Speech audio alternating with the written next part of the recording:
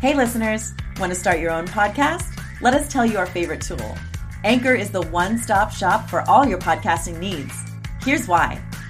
Anchor lets you record and edit your show right from your phone or computer. So no matter your setup, you can start creating right now. Then it distributes your show to the most popular listening platforms like Apple and Spotify. Plus, it's the only place you can send video content to Spotify. Creators can even earn money on Anchor with ads and subscriptions. Best of all, it's all free. Download the Anchor app or go to anchor.fm to get started.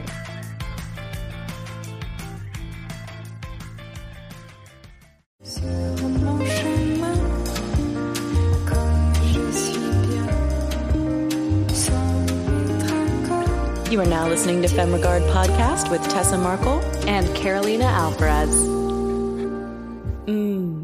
Femme. Hey fam, welcome back for our next season. Yay, we're here. We're doing it. It's so crazy. Season 3. I know, I can't believe it. Started this podcast like the beginning of this year. Yeah. I was actually on the drive here listening to season 2 because I was like, well, it's all out there, but like I want to listen to it all, make sure we like miss anything, make sure it's all good, right? And I'm like singing along with our opening song that I don't know anything of what they're saying.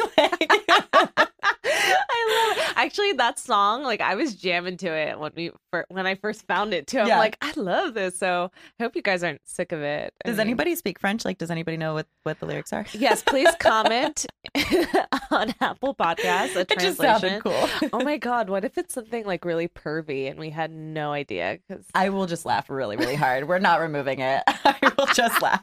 Especially because at the end, that's me, guys, going like, which, by the way, was hilarious to try to record. Oh my God. We had this, like, I don't know why we thought of it, but we were like, femme. Like, that'd be a cool little thing to have at the end of our little, like, jingle. Yeah, like, but, oh my God, recording it, like, trying to find the right, like, I don't even know. We didn't want it to be, like, super porn star sounding. And then at the same time, like, you know, we wanted to have a lift, like, you know, like, sexy. Yeah. We were going for sexy. But, yeah, I don't know. You tell us what you think. Yeah. Speaking of telling us what you think, we have mentioned, right, if you leave us a comment, we'll give you a little shout out. And now that we're into season 3, I think it's finally time to read some of our comments. Oh my God, we have 5 stars. What? I know. Why are we so cool? But before we do, first of all, thank you guys for the ones of you that have reviewed and commented. Yes. And for the rest of you, I'm still waiting.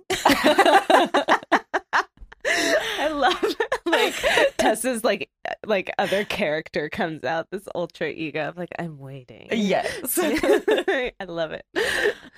So let's take turns. I'll read off the comments. So first commenter, Adam Moses. I think I know which Adam that is. Shout out. He said, love it. 5 stars for filmmakers just starting out. This podcast has it all. Information, application, inspiration, and humor. Aw, thanks, Adam. We love you. And then this is from Sergiusz, which is my uncle's Polish nickname, but it's really my brother, so thanks, bro. But he says, I love listening to your experiences with the film industry and what goes on in starting up a movie production company. Love the variety of topics, and I dig the chemistry between you two. Keep it up. Yay. Thanks. Oh, we've got chemistry. What? This one is from Chris Capsha, who has been on our podcast, season 1, if you haven't listened to his episode. Guys, gotta listen to him. Yes. He's great. He says, yes to femme. I had such a great experience with both Tessa and Carolina being a part of their podcast. They created a comfortable environment and are super down to earth. They're open to learning and want to pass along that knowledge to others. A great team. Thank you, Chris. We love you, Chris. This is Snyder David E. A+. Yes. Femme Regard is perfect podcast for up-and-coming filmmakers who simply need a nudge in the right direction. You're in good hands with Tessa and Carolina. Yay. Aw. Thanks, Boo. Thanks. And then Foxtrot Madly, who I was just texting. That's funny.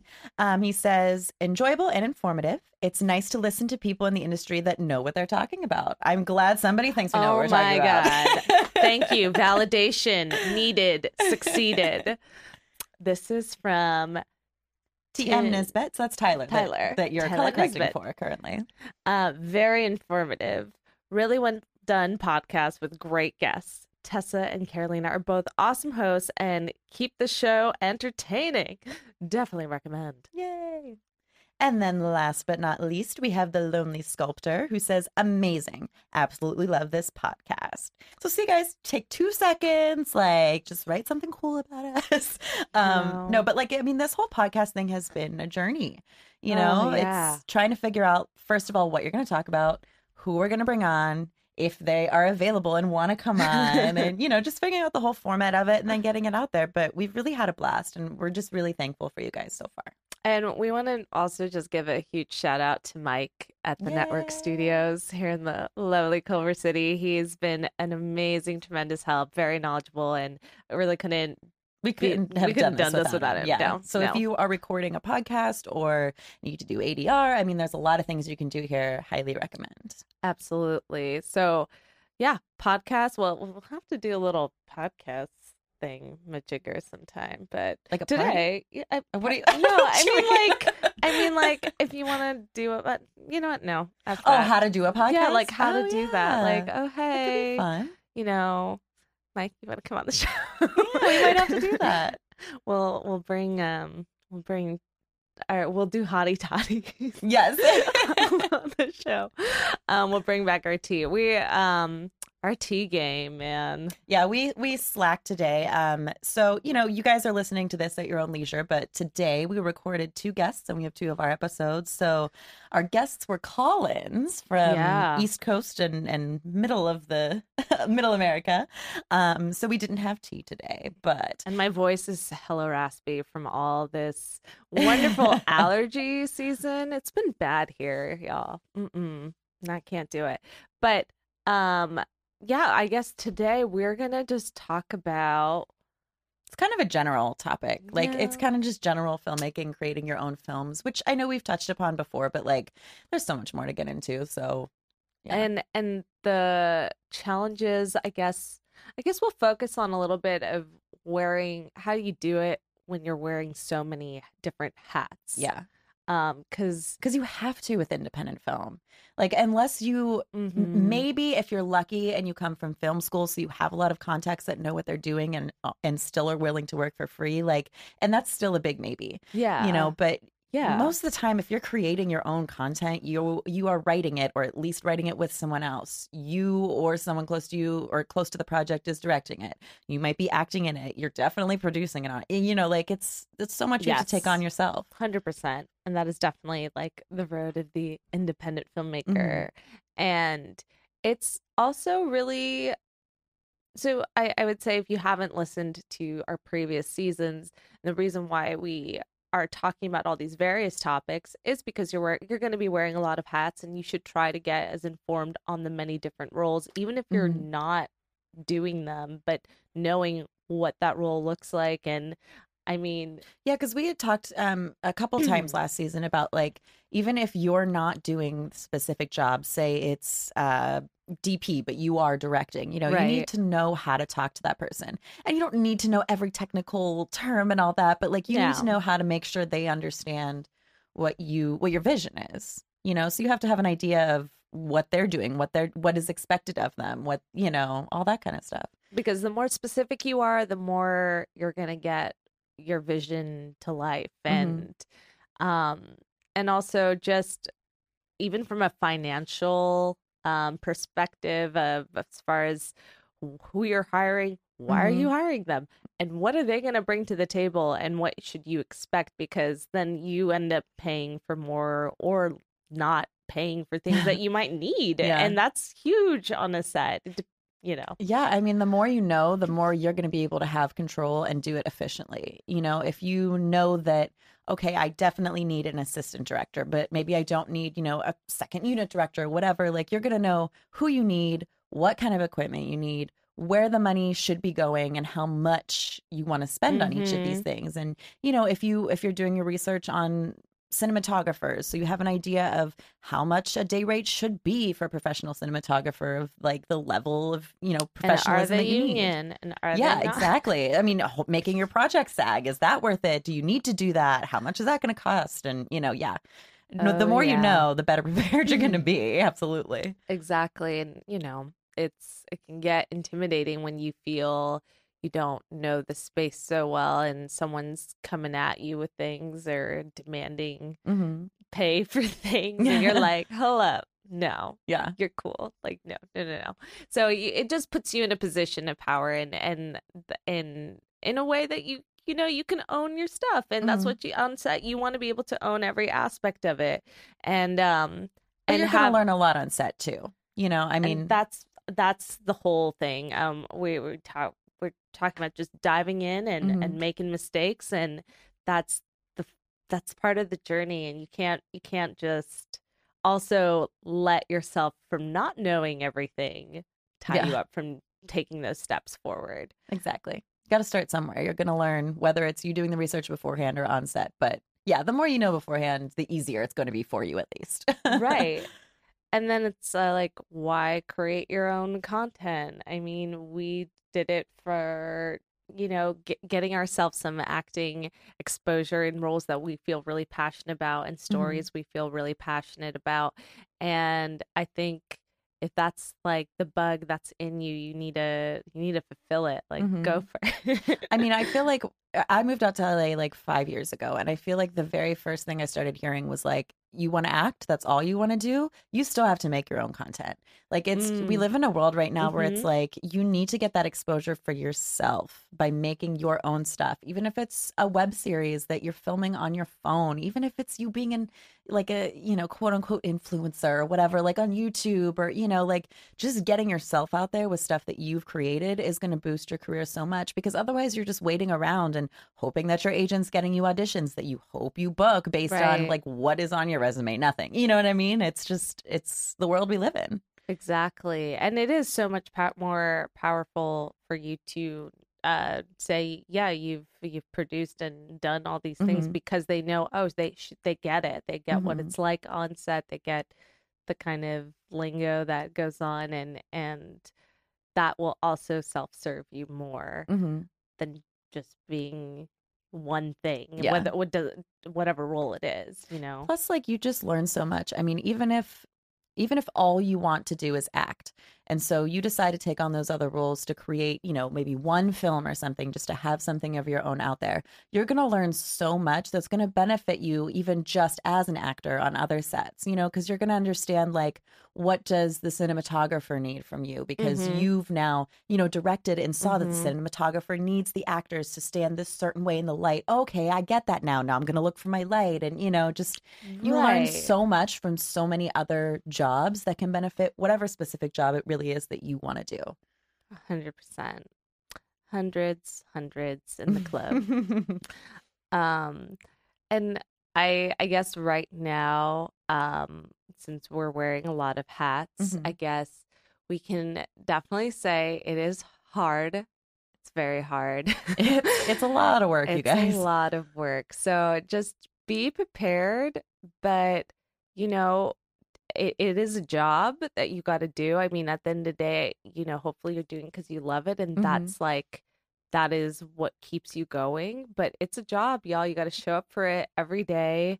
I'm trying to do that with my writing. I'm trying to just treat it like a job. I got to do it every day. I got to make sure I put in that time. And whether that's like you trying to film something on set, there's so many resources and ways, like Tessa was saying, like just making content.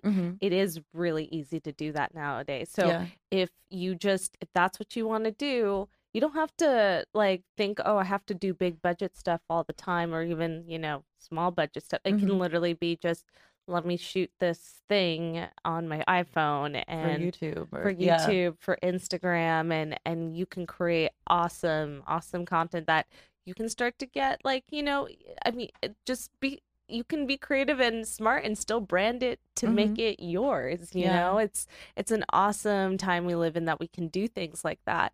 So I am now like a huge believer in just, getting that done daily. And I feel like I'm trying to implement that too in my performing world. I'm still trying to find that, because I miss like going out like and getting that. But with my writing, it's something I also feel very creatively fulfilled, but I have to treat it like a job, even when I'm It's yep, it's Yeah. a fun time. So that would be my 2 cents on what you can do for yourself, so you're not waiting around even for a budget for because it takes time. It totally there's like you said, there's little things you can do every single day for whatever it is that your passion is, whether it's writing, whether it's acting, like whether if you're not out there making your film, it doesn't matter, you can be doing something.